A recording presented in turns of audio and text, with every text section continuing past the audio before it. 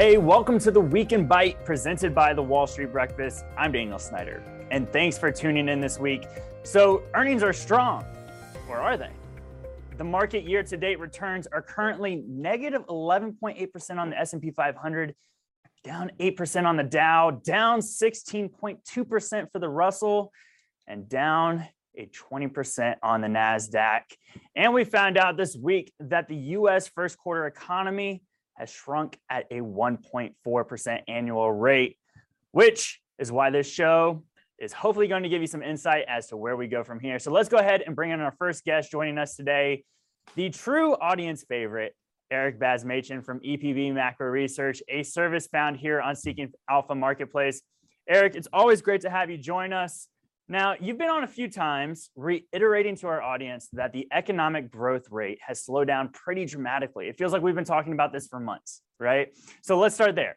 Is that still what you are seeing? And is this slowdown in growth leading you to believe that a recession is coming in the future? Yeah, thanks, Daniel. So I was on over the last couple of months outlining the case for growth to slow much more than consensus was expecting. And the reason for that was primarily because of a significant deterioration in real income. And I brought a chart of that, which shows the growth rate of real income falling extremely significantly since the spring of last year. So since March or April of 2021, real income was growing at about a 5% annualized rate. That slowed pretty dramatically, cut right through what the historical or longer run trend has been to about 1.1%. Now, we're going to get this number updated on Friday. So maybe by the time people are watching, the March number will be updated. The projection is that this real income number is going to slow pretty close to 0%, Daniel. And historically, when real income is negative, it's very difficult for the economy to expand at all. And the reason for that is because the economy runs on unit volumes. And this cycle has been very difficult for investors and analysts because of how high the inflation rate is and the gap between nominal growth and real growth. So a lot of investors are used to measuring growth, nominal or real, and sort of looking at it interchangeably because inflation was always kind of 1.5%, 2%. And there was really no material difference between real growth and nominal growth. That's changed with this surge in inflation. And what we have to remember about real growth is real is unit volumes, right? So price times quantity. Real is quantity. And if the quantity of items are going down, I also brought a chart of real consumption. If the quantity of goods or services that consumers are purchasing is falling, that would be a negative real growth rate. That poses a significant problem for the economy because if you have less units or less volume of consumption, that requires less production. Less production requires less employment. Now, turning back to the GDP number that we got this morning, it was a negative print, which caused a lot of people to flash recession headlines. But even though I've been in the growth slowing camp, the number that was reported was heavily skewed by two categories, inventory and the trade balance.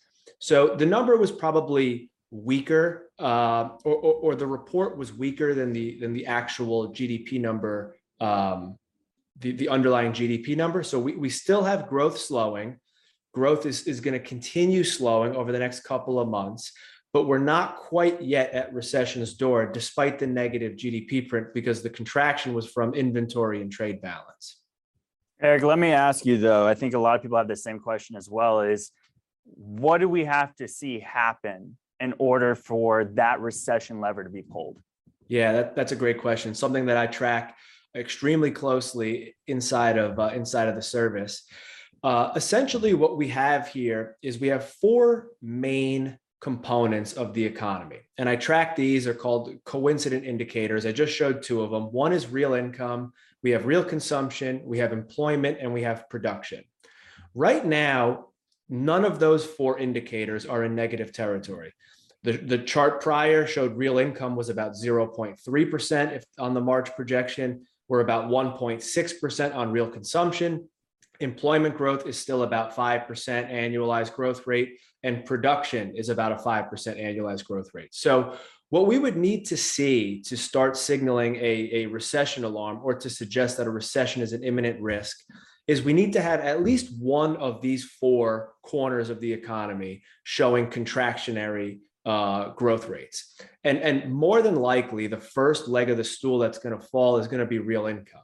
So the March projection is going to push real income to about 0.3% right there. And then the April number, more than likely, if this inflation stays elevated for just another month, is going to push real income into negative territory. Once real income or any of the four coincident indicators fall into negative territory, then what you have to watch for is what we would call a vicious economic cycle, meaning that negative real income pulls down real consumption pulls down production, lower production pulls down employment. So over the next couple of months, if we have a negative sustained reading on real personal income, that would be an extremely loud signal that recession risk is much more pronounced than consensus believes. Yeah, that's a great point. I also want to bring this in. I was reading some of the authors across Seeking Alpha just the other day when putting this together, thinking about recession. And I came across this article that we got from CBOE Global Markets, who also shares their data with us. And I just want to bring it to the attention of our audience is, consumer spending right here makes up about 2/3 of the U.S. economy. Government spending on things like defense, social security, and healthcare make up the other 1/3. And here is they're referencing the University of Michigan Consumer Sentiment Index, right? And they're pointing out that it's at the lowest levels that we've seen time and time again throughout recessions. I would love to hear your take. Is this just noise when we see this, or does this go into hey, everybody continue to watch this, recessions are looking very favorably right around the corner? Yeah, so it's definitely not noise. The University of Michigan survey is a very long history. It's a fairly reliable indicator. It definitely is a component of a broader basket of indicators that tracks economic conditions. And I think what's really being reflected here in the negative consumer sentiment is a decline in real income. That's the main chart that I brought is that when consumers have negative real income growth and they feel like they're falling behind, sentiment starts to move to the downside. There are a lot of problems with economic analysis now, which I mentioned in the start of this, in that inflation numbers are very high, so it's clouding some of the real serious decline in real metrics that we're tracking. But if you just think about it, Daniel, if you got a 10% raise on your job, but your rent payment went up 25%, you're falling behind. You're not moving forward. So a lot of people are citing, hey, we have really strong wage gains. Wage gains are 6 or 7%. But if inflation's 8 or 9%, consumers are falling behind.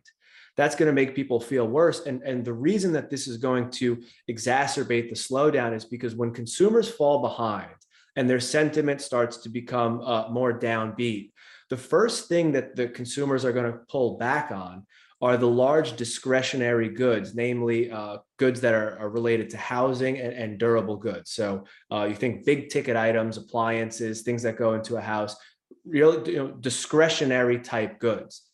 The problem, though, is that those discretionary goods, those big ticket durable goods, are the cyclical engine of the economy. The service sector is extremely unvolatile.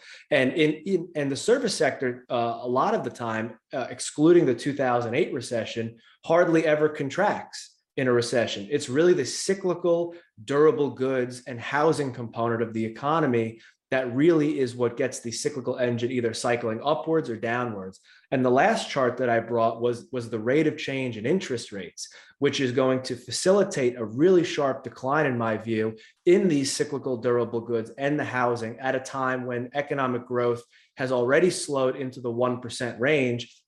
That's a recessionary concern here, that whenever you have a big spike in interest rates, which is inverted in this chart, so when the line is declining, that means you're having a spike in interest rates.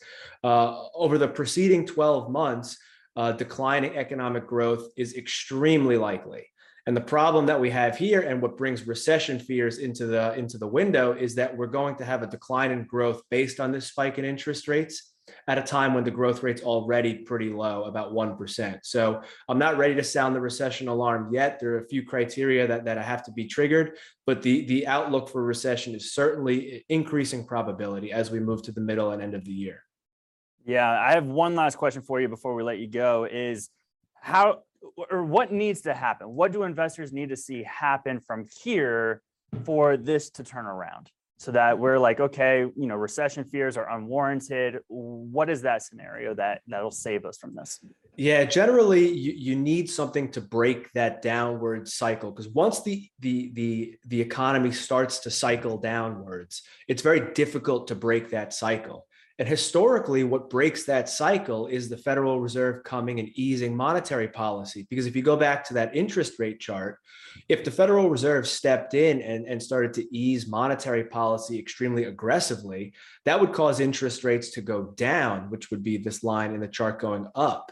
That would kickstart the economy in the opposite direction, right? It would pull forward demand for housing and durable goods, which gets the economy rolling in the positive direction.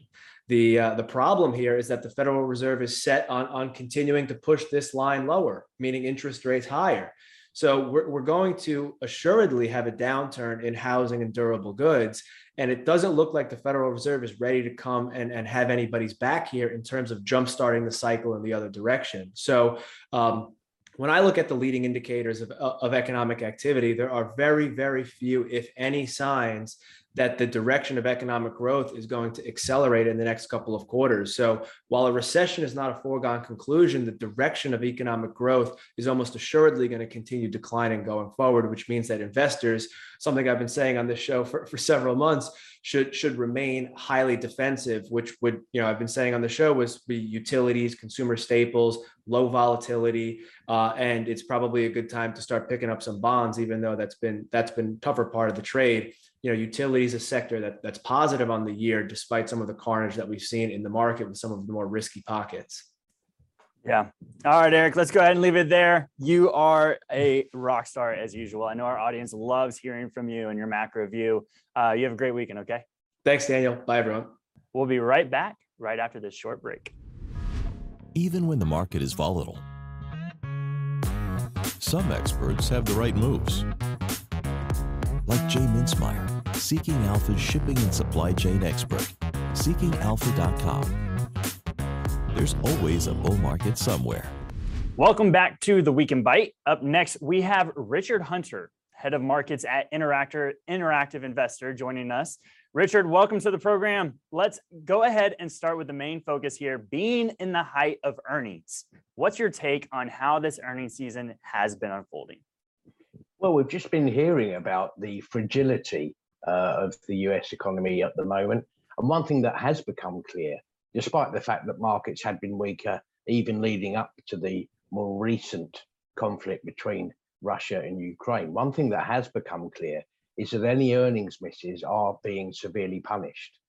And in that respect, and one of your latter questions to the previous guest, Eric, was about what may have some sort of impact in reversing this fragility of sentiment. I think it's probably corporate earnings, because if we can see that matters on the ground perhaps aren't so parlous, and equally importantly, if these companies can give us something of a more positive outlook, then perhaps we've got this situation where there are companies there, even some of the growth companies which have taken something of a pounding this year, there's still further scope for growth. Yeah, that's a really good point. But so it kind of feels like everybody was saying that this earnings season, we would see that sharp turnaround. And obviously this week, we haven't seen that, right? We've seen companies like Microsoft continue to beat, but and Qualcomm and other chip makers and everything else, but we've also seen companies like Boeing, right? Which is a huge part of the US economy, take a really big hit. So is this that catalyst, or are we waiting for the war to end now? What do you think about that? Yeah, I think the jury is still out in terms of the company earnings season so far. It's fair to say that probably 3/4 of companies have exceeded expectations, although by the same token, of course, expectations are normally lowered running into the reporting season. But we had a fairly tepid showing from the likes of the banks. Ironically, despite what you said about Boeing, we've had a pretty good performance from the airlines in general on the basis of some demand returning in terms of travel, particularly over the summer period. But then we get a bit more stock specific. You're absolutely right. The market has been hungry for some good news. We've had that from the likes of Microsoft. On the other hand, of course, we had that in terms of the share price, something of a disaster with Netflix.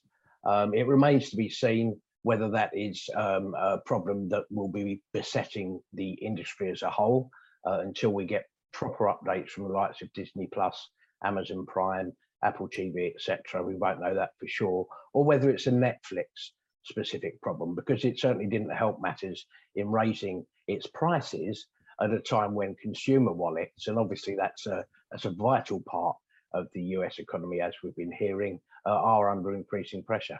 Yeah, and like as we were just talking about with Eric, consumption has been slowing. So is this the last good quarter that we're going to see from these companies? Unfortunately, it could be, and that's one of the reasons that this quarter in particular, investors have been paying attention, not just to the numbers which are being reported, but crucially, the outlook which the companies are given. Now, whether some of the larger technology companies do have or can be described as defensive stocks is, of course, open to debate. But the fact of the matter is that, generally speaking, much as concerns around inflation have become entrenched in the investor psyche, so has technology become entrenched in our day-to-day lives. And some of the big technology behemoths have built, as Warren Buffett would say, this economic moat around them. They have scale, they have reach geographically and by business line. They're moving into other areas where they can equally make an impact. The likes of Amazon, for example, springs to mind there. So there's an element of the fact that you bet against technology stocks at your peril, but because the current concerns are understandable. Obviously, there's a threat of increasing regulation from various jurisdictions around the world. There's also still a question mark over whether some of the pandemic momentum, which benefited some of these stocks, has started to evaporate. I've got to ask you though, do you agree with what Eric said? Eric said people should be looking for defensive sectors at this point in time. Are you a part of that camp as well? Yeah, there's two ways of doing this. You can either take the bottom-up approach, which is to look at specific stocks, which is generally speaking, in good times or bad, not a bad place to start. And then you can say the kind of bottom-up stocks which are currently coming into vogue tend to be found within the sectors that Eric was mentioning. And in particular, there are another small group of stocks which have been slightly overlooked, but are now coming into their own.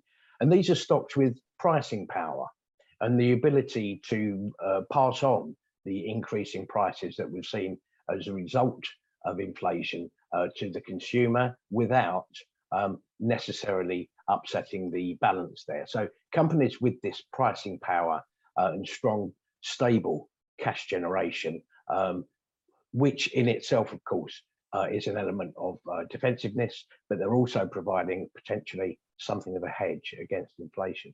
I wanted to get your take on this, Richard, because I don't know if people know this, but you're joining us from across the pond, right? And there's also eyes on the European Central Bank and where they're going with rates and the fear of recession in Europe as well because of the war. Do you think that if Europe dives into a recession, is there going to be a contagion effect of that? Is that going to affect markets worldwide? It's certainly not going to help. The European bloc as a whole, in aggregate, is of course a major contributor to the world economy. The ECB's stance so far has been fairly dovish. That's notwithstanding the inflationary pressures that we've seen.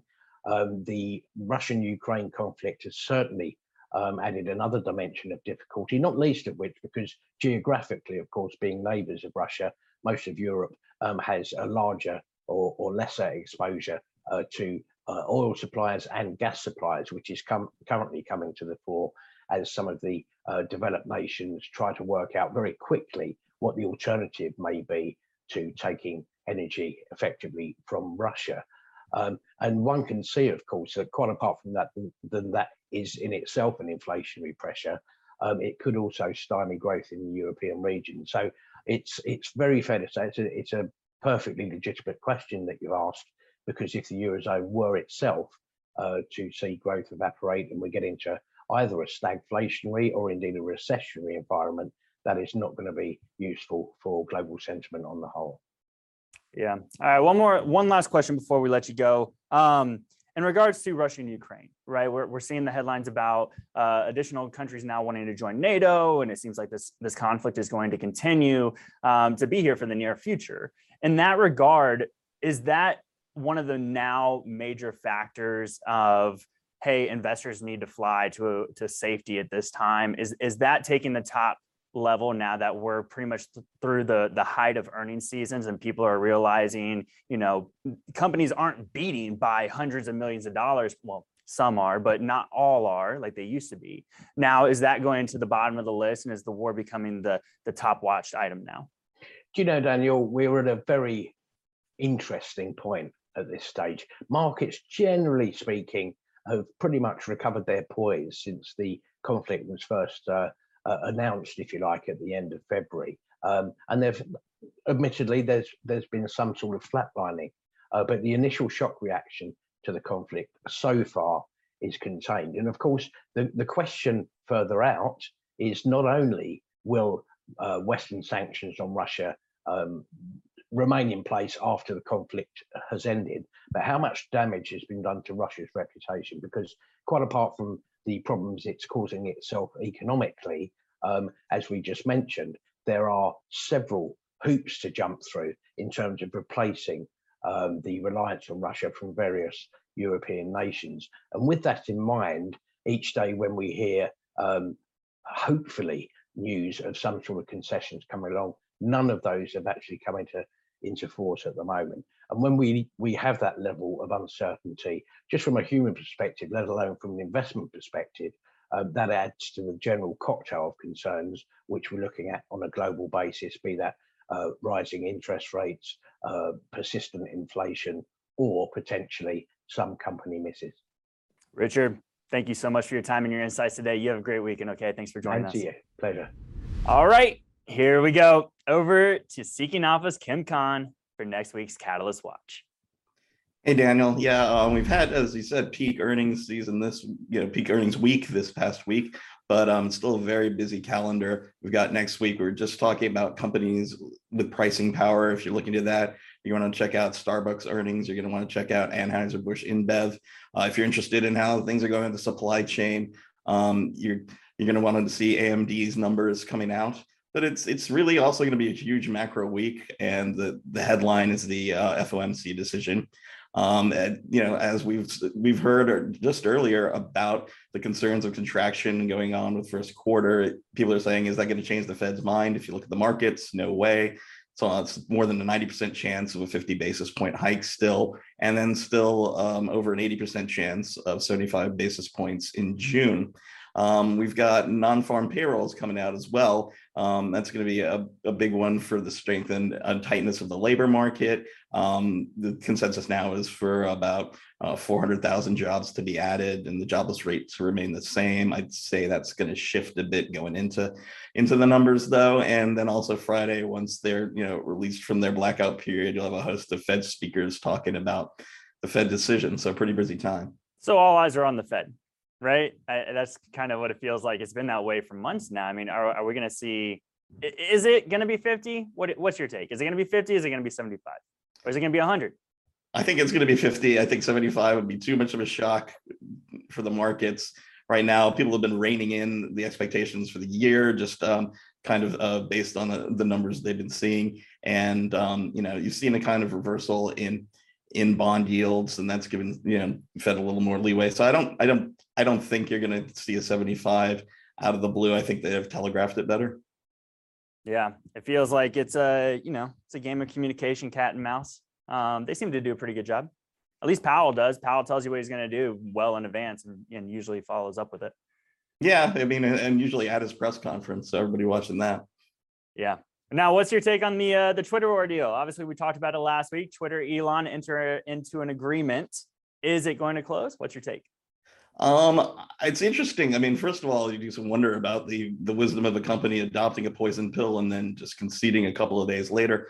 But I think there's a suspicion growing that it won't go through, and I think the main reason is because the stock price is right now more than 10% below Elon Musk's offer. That's pretty big arb range for where it is, especially when he's basically said he's got the funding for it. So I think there's two main worries on that front.